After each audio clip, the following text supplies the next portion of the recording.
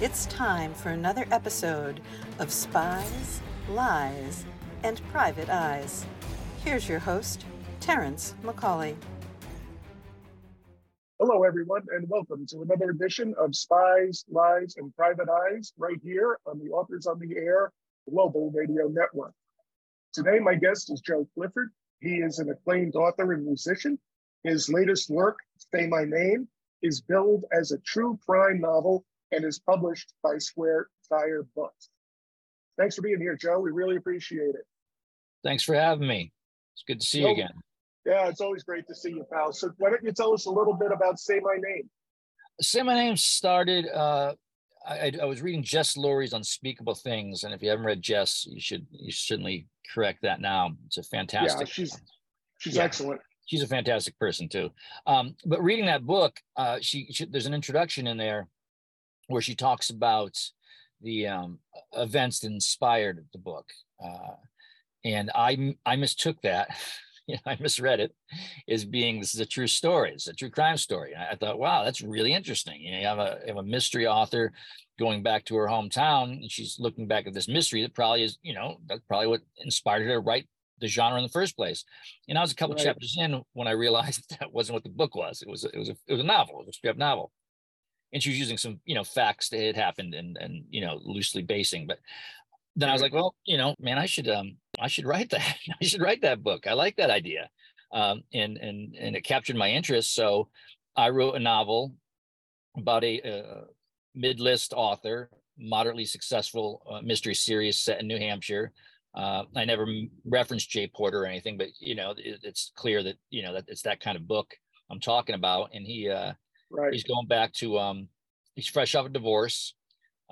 This source at this point caused endless fighting with my wife because she was very upset that I wrote a novel where the protagonist was divorced, and which is really kind of adorable. But anyway, so he goes back to teach at his old college, and yeah, while he's there, he gets drawn back into the missing, still unsolved disappearance of two twins, one of whom he had a crush on when he was 14. So, that's the premise. And at the heart of the book is my friend Jack Lotko, who died of cancer a few years ago.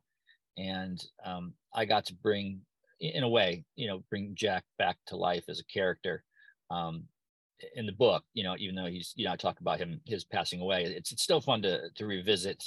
I don't know if fun's the right word. It's cathartic to revisit people we've lost that way. Mm-hmm. And so, but of course, a mystery novel's got hinges on the twists and the turns, and I think the twist at the end is a pretty damn good one, if I do say so myself. So yeah, that's the idea. Yeah, it's a meta blend of fiction and reality, and a true crime novel. It's itself a not what's the fucking word I'm looking for? Contradiction.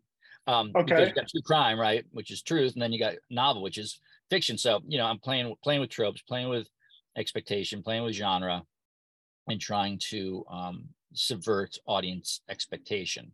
I think I do it. Right.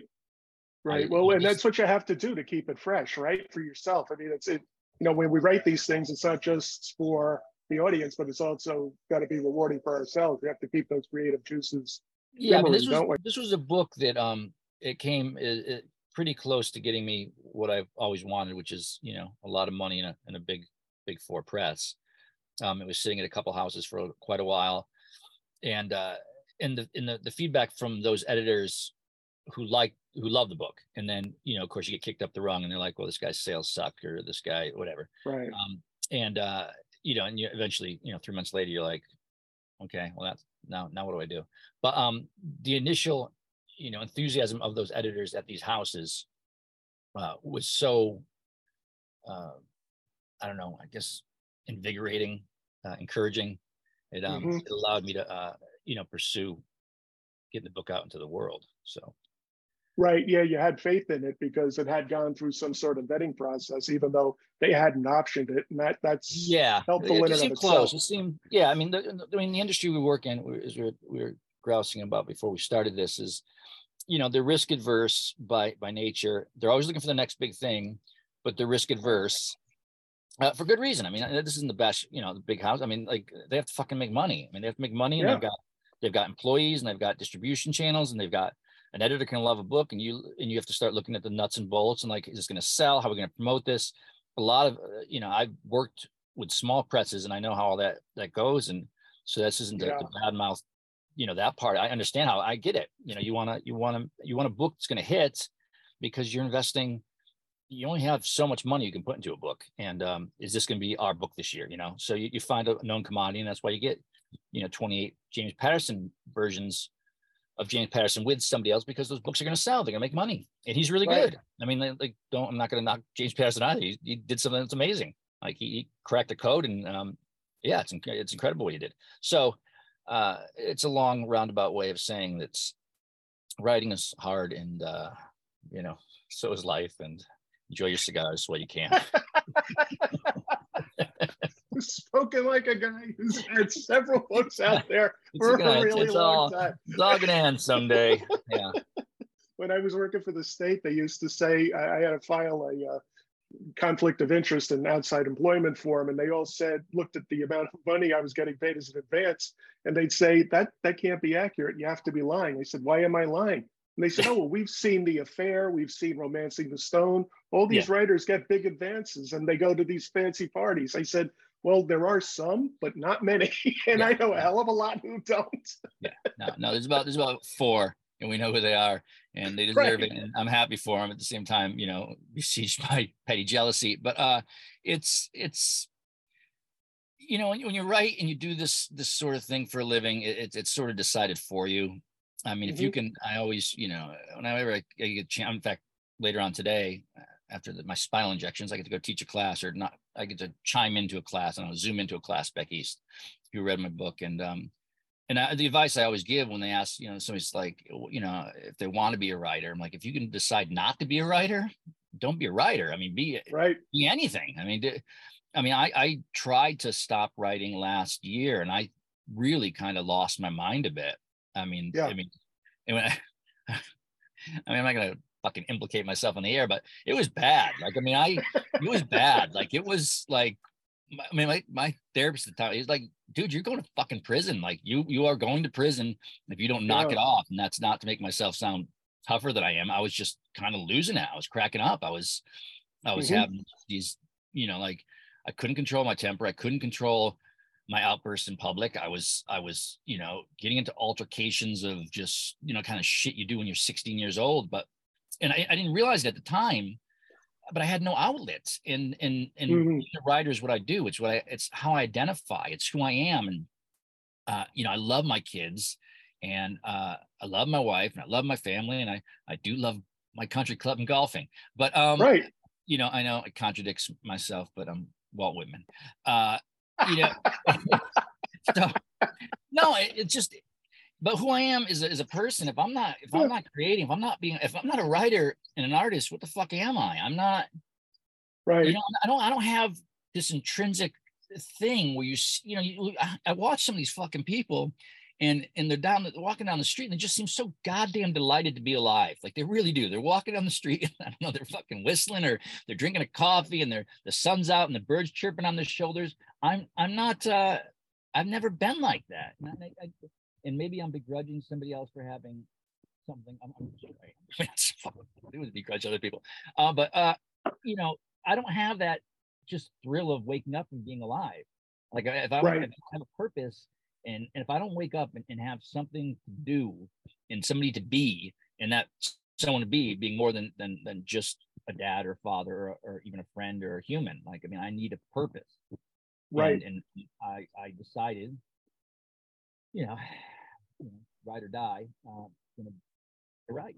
And that's where I am. You just want to lift up your phone a little bit, because the sound is getting muted. Oh, sorry. All right, there we go. No problem. So you were saying you need to write or die. Yeah, well, I think I said ride or die. But the play on words, ride or die. Yeah. So that's what I did. And that's what I do. And once I decided to start writing again, I felt a little more solace, a little more peace, a little more I don't know what the fucking word is. I mean, I'm Yeah. not exactly jovial, but I have a reason for being, and some people seem to like what I do, and some people seem to like me, and that point of view, you know, the worlds I kind of offer a glimpse into. So Right. it's great to have, you know, an Would you audience. say that a lot of your current mental state filtered into this book as you were writing it? I Oh would yeah, imagine yeah, it probably yeah. did. Oh yeah, because it's all. I mean, it's written in first person, and it's written basically as though I in quotes were solving a mystery. Right. So yeah, I would put on songs that were playing on the radio if the song came on the radio, like, you know, when Like a Hmm. Rock came on, which was just like, that's great. I mean, it's just a great song for that particular scene in the book. And I'm like, in the book, and the song comes on. And it's not Bob Seger's fault that fucking Chevy turned into a commercial. It's a great goddamn song. 20 years, where'd they go? 20 years, I don't know.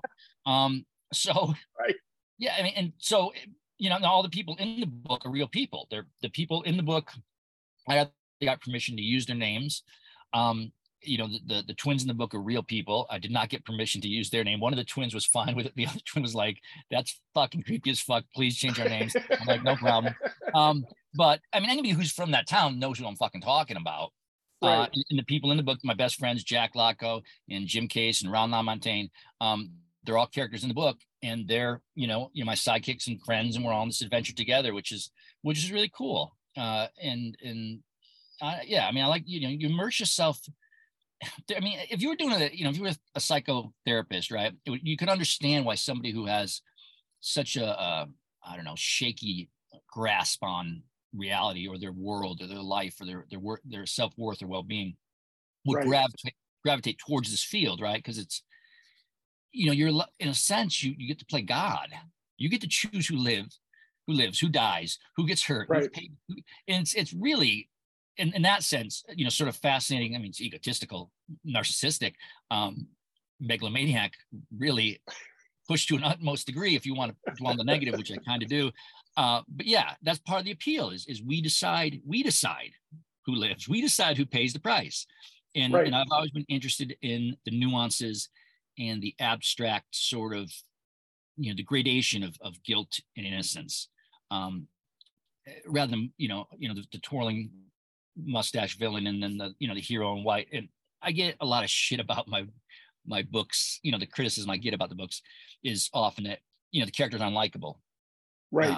My wife and I were watching Yellow Jackets last night. I don't know if you've seen it. It's a great show on Showtime. Yellow Yeah, Jackets. it's on my list to see it. Oh, it's fucking fantastic. But I'm watching the show. I'm going like, there's, the one character on the show I like is Misty played by Christina Ricci. And Okay. she is, I'm not giving anything away, but I don't think you're supposed to like her, Right. But so and I think about all these stuff, the characters I like I never saw Walter White as a bad guy. And I still don't see Walter White as a bad guy. And people, Right. people tell me, Holden Caulfield's whiny and he complains a lot. And I'm like, fuck you. Like, we're not going to be friends. Anybody who doesn't like fucking Holden Caulfield, I don't want in my life. I really Right. don't. Like, if you don't like Catcher in the Rye, we can hang out, we can talk, but like you're never going to have be part of that. I don't know, whatever the people that Inner I really circle. admire, because if you don't Right. understand what Holden Caulfield sees, if you walk around, you don't see the same fucking. I mean, I saw the same shit he saw it when I was 16. I saw it when I was 25. I'm 52 now, and I still see it.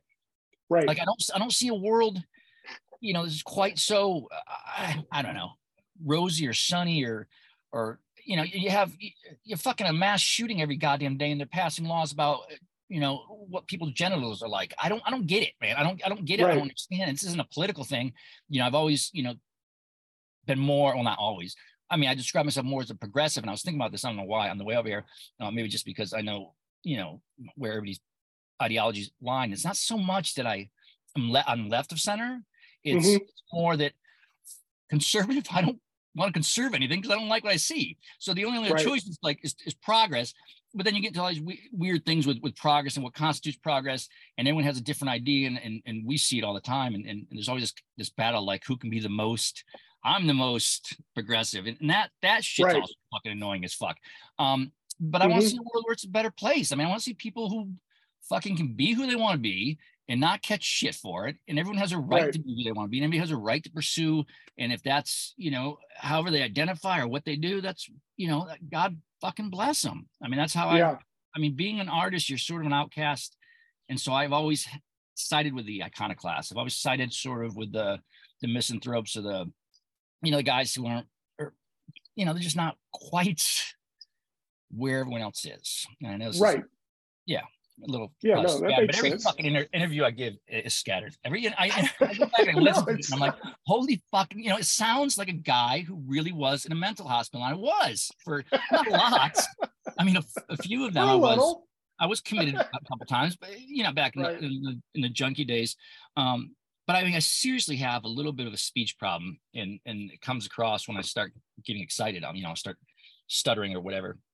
And I don't know how much is from the drugs, or because I'm certainly not nervous, but I'll listen to it. I was doing like a show on, it was like one of those fucking the TV show for that HuffPost Live, and it was on drug addiction, and I'm the guy who's like the recovered guy, and I'm watching myself. I'm like, if I were watching that guy, I'd be like, that guy's on drugs, because I'm touching my face and my hair, and I'm getting all fucking worked up.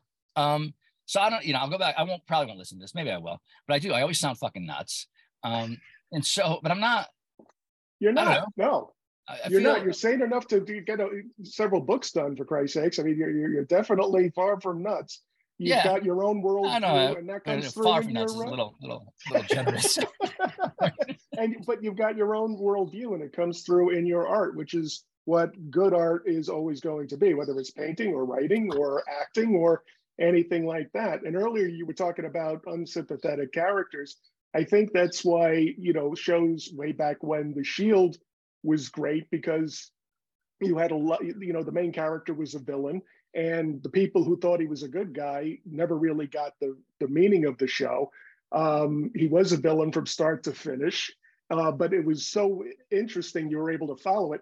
And the same thing, I think, is the reason why Succession is so popular, because you hate all of these people, and I know for me, I'm watching it to see that they get their comeuppance. And we were saying before, I was saying I wasn't going to bash the publishing industry, but I will throw out this one caveat that the unlikable. There's no likable characters, or I don't like the protagonist. It really is it's not you, it's me of publishing rejection. It means I don't like the book. I don't have anything fucking to say why I don't like the book. So I'm going to say this. Like once, if you're engrossed, you don't give a shit if you like them or you don't like them. You're engrossed, right? You're watching. Right. And so it's more of a nuance, which is truer to life, because most of the people are simultaneously really cool sometimes, and sometimes they're fucking assholes. And that's right. And that includes my own kids. And I love my kids, but my 12-year-old could be an asshole sometimes. And that's why they invented South Park. If you listen to the stories, like, with South Park, because everyone kept talking about what an angel, these little kids are. And like, it's not true. When they're 12, they can be a little mean. And my son, I'm not supposed to say his name anymore, because I got some fucking weirdo, when you get people who reach into your private life. And so I'm not supposed to talk to the kid. So, but everyone already fucking knows his name's Holden. And he's great. And he's awesome. We just went to Boston and see my sister, and he's fantastic. Great kid. Love him. And we had a great time, just him, when it was just two of us. But man, when you get in the family dynamic, and he has, his 12-year-old, because 12-year-old, you're just starting to figure out now, like, I'm not somebody's property. I am my own person. So when you tell me to do something, I can say no. And that's a really weird thing as a dad, because I also remember being 12 and being like, the fuck are you telling me to take out the trash for? You take out the goddamn trash. Like, I ain't doing that.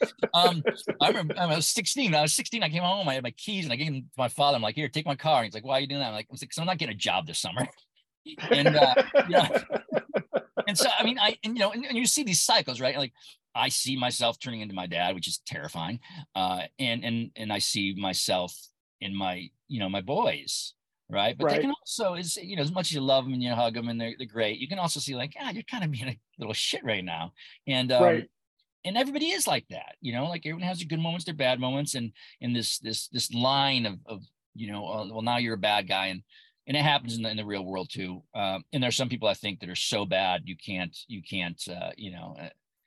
don't get a pass. But there's some people who, it's not so great, but I still kind of think he's a fucking funny comedian, like You know, I Right. understand what he did was shitty, and you know, not condoning it, but like fucking Louis C.K. makes me laugh. Sorry, like he does. Right. And what he did was wrong. Like, but I'm not fucking like hanging out with the guy. Like, we're not friends. I just hear some jokes and I go like, God damn, that's a fucking funny joke. And He was a comedian, and it made you laugh, and yeah, and also what he it's did funny. was terrible. I mean, it was pretty shitty, and like I'm not excusing that, but like, you know, I don't know, like fucking jokes about like, you know, being in a coffee shop and hearing people say the word hysterical, you know, makes me laugh. Right. So I don't know. I'm not the moral police. I don't know. I just it's always interesting to me to see how people decide, you know, this is worthwhile and this isn't worthwhile. And we do it with people, and we often make Right. bad judgments, and that's what makes being a human such a fun, wacky experience, right? You get to I decide know. what's acceptable to you and what's, you know, may not be acceptable to them. I just think, you know, personally, that let people do whatever the fuck they want, and you know, Leave them alone. leave Yeah. them alone. That's right. Yeah. And it's funny, you hinted a little bit about like the dysfunctional family dynamic. And, it's funny, I'm almost 50, I'll be 50 next year. I have never seen a functional family. I think every family is at its core just a group of individuals, and each of those individuals brings their own life experience to that group, which in this case is a family, but it could be people at work too, or friend groups. And there's always going to be a certain amount of disconnect there. And to define it as dysfunction, no, I think it's just a functional family that has a lot of variety in it. And the same thing can Yeah, happen in some the types of stories that we write. I've never seen one family that was completely perfect all the time about everything. no, I I've think never some seen families it. do a better job projecting you know, a front. But I Yeah, think you're right. I think if you were there, you'd see that they have, you know, everyone has problems. Even the rich have problems. I know we hate them, you know, you yeah. know, eat the rich, and I get it. You know, I mean, I'll be online to eat them too. You know, if I'm not one of them. But If you are, all bets are off. well then we change. You know, things change. But you know, there's fucking problems, man. Like it's not. They don't go away just because Right. you know, we are just fucking houseplants with neuroses, right? Like it's strange. The human condition is you couldn't have explained how this thing worked to me when I was a kid. Just like I'm trying to explain to my boys now, and it's not Mhm. quite the way you think it's going to turn out. You know, it's. Right. I still think the last. I mean, here's a fucking segue for you, but I still think the Last Jedi is the best Star Wars movie. I'll even put it ahead of Empire Strikes Back just for the sake of being argumentative. But the line where Luke says, "This isn't going to go the way you think it's going to go," and that's Right. I think about it all the fucking time, because that's not how. Like, you could explain this to me, and that's really how you can't sum it up any better. It's not going to go the way you think it's going to go. And I try to tell my boys, like, I know it looks this way, you know, it Right. looks kind of like, but the nuance and the subtleties of this world and how you have to navigate the pitfalls and stay out of trouble. You know, everything is both true and not true, right? A bird in the hands were two, but nothing ventured, nothing gained. You know, Right. we are studies in contradiction. You know, this push and pull and this universal balance. And yeah, I mean, this is, you know, this the shit you wrestle with when you spend so much time in your head. Well, Or that's it too. Yeah. are crazy, or just, you know, just fundamentally bored. I don't know.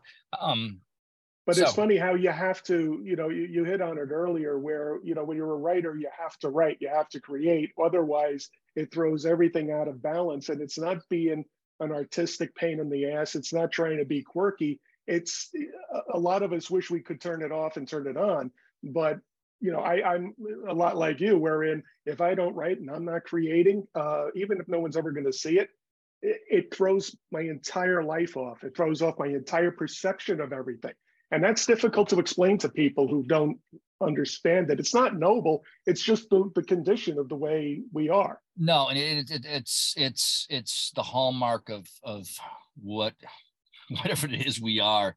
My wife, bless her heart, and she works she's got you know, works in an office, you know, works for a school. She's got a very good job. She's you know, at a private school. Anyway, the point is she talks about, like, I'm an artist too, and I'm like I'm not. Nobody's saying you're not an artist.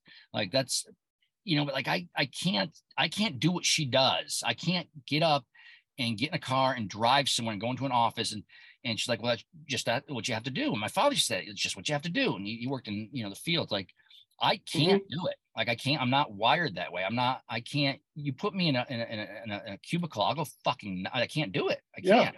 And I've tried to, assimilate or at least be a part of that, because I'd love to have more money and, health insurance and that kind of thing. But I can't, I made a decision a long time ago that I was going to be, a writer, artist, musician, whatever. And that's what I was, hitching my cart to, or that's where my fate was going to fall. And, and you get the wonderful ups and downs and, all the neuroses to go with it. But I can't. For an individual effort like writing or creating art, we are wholly dependent and reliant on the opinions of others based on what we do. And I have, I'm sure you have therapists, and if you don't have one now, you'll be getting one soon, or you have in the past. So, I've been to therapy for a long time.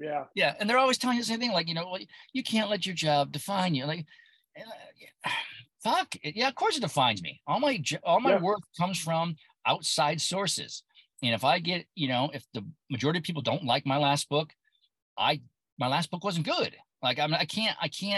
And I understand you can't write for other people, and you got to write, but that whole advice about writing for yourself, it's like, go fuck yourself, write for yourself. Write for yourself in a goddamn journal. That's, that's shit you do when you're 16. When you do this for a fucking career, you're writing for other people. And if you're not getting the response or the reaction, the problem isn't the other people. You're not doing a good enough job. So go back and do a better job in a way that connects with people. Now, at the same time, we also, like you said, we're more sensitive to the criticism. So you could have 99 people saying something very positive about your book, and you're going to glom onto the one person saying something negative because that's how we are, which is a weird, another thing. But and our perspective isn't entirely accurate. But I mean, we're having a conversation with an audience and having readers get what we're talking about and feel what we're talking about and be passionate. Even, I'd rather have passionately hate my book than to get that, milk toast. It was okay, Right. Love it or hate it, but don't I don't want to do that, don't dismiss it like that. I mean, it's always going to be more important to us than it is for anybody else, but that doesn't mean it's worthless. And striking that balance between constructive criticism and confidence is really tough for people in the arena. Yeah, it really is. It really is. So what do you, I know that you've got an awful lot going on in that head of yours. What do you think the next steps are in your career? Well, I mean, today I'm going into the studio to finish working on the Wandering Jews record. That's the latest album we're doing, where we got Franz Nicolay from the Hold Steady to play keyboards, which is incredible. And wow. We got a really great Micah Schnabel from Two Cow Garage does some vocals on it. We really just got an outstanding group of people to play with us this time, and I've always got books. I've got the new proof for All Who Wander, which is the next book that comes out. We're trying to do, I got a new publicist, and we're doing this sort of rapid release. So All Who Wander will be out, within a few months, and after that, A Moth to Flame will be out, and shortly after that, I won't say a word, will be out. And who's putting these out and when they're coming out, I can't say, but they're coming out fast. So I'll have several books this year and an album, and I'll be writing more books, and I'll be writing more music, and maybe return to painting as well. Might as well be a triple threat in things that don't make me money. If you're not going to get rich doing one thing, get me poor doing a whole bunch of things. I mean, at some point, hanging in there just makes you look like a bigger idiot. But I'm also 52. I'm not, what am I going to do? I'm not going to go learn a new trade, or I'm going to go learn how to work on copiers or something. I'm 50 fucking two. What do I do? I got a history in drug addiction, and I'm an artist, so I can be a fucking drug counselor, or I can find some artistic medium, because I sure as fuck am not going to get hired by anybody. How do you explain a 32-year gap in employment? I was trying to find, it says here you last worked at a day job in 1995. Well, yeah, I've been thinking of doing some other things. Plumbing the depths of human creativity. Like my kid tells me, the last century, and I'm like, hey, and I'm like, oh fuck yeah, you're right, it was the last century. And yeah, and deep, not too shallow in the recent century, right? I mean, like, Right. We're going back a while, like the 70s and shit. So yeah, it's fucking weird, but it sneaks up on you. Yeah, it's definitely, as you get older, you realize that certain options are removed from you. It's definitely not over, but there are certain doors that close and guide your path, and we're not going to be that's where we astronauts. find ourselves. That's for sure. Yeah. No, yeah, or playing for the Yankees, or no, not playing for the Yankees. Yeah, not playing right field for the Yankees, and right. not going to be an astronaut. My felonies definitely prevent me from running for office, although as we're learning now, these days, maybe not. Who knows? maybe you still can. There's hope for everybody. There you go. There's a there definitely is. Yeah, no, yeah. For politicians, it seems that their hypocrisy knows no bounds, no matter the party. Anyway, so what's the best way people can follow you? You got a website and you're on Facebook and stuff. Yeah, What's your website address? I'm easy to find, like the boss says, if she's looking for me, tell her I'm easy to find. I mean, you just put my name in a search and you can find me. That's the problem, is you can find me too easily. But yeah, I'm always around, social media, and just put in my name. Always posting.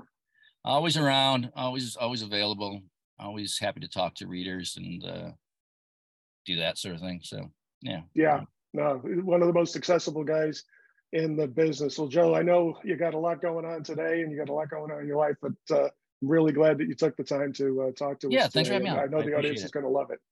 No problem at all. Oh, I know they will. Trust me. And I have a feeling you're going to be back real soon, whenever you want to be. All right.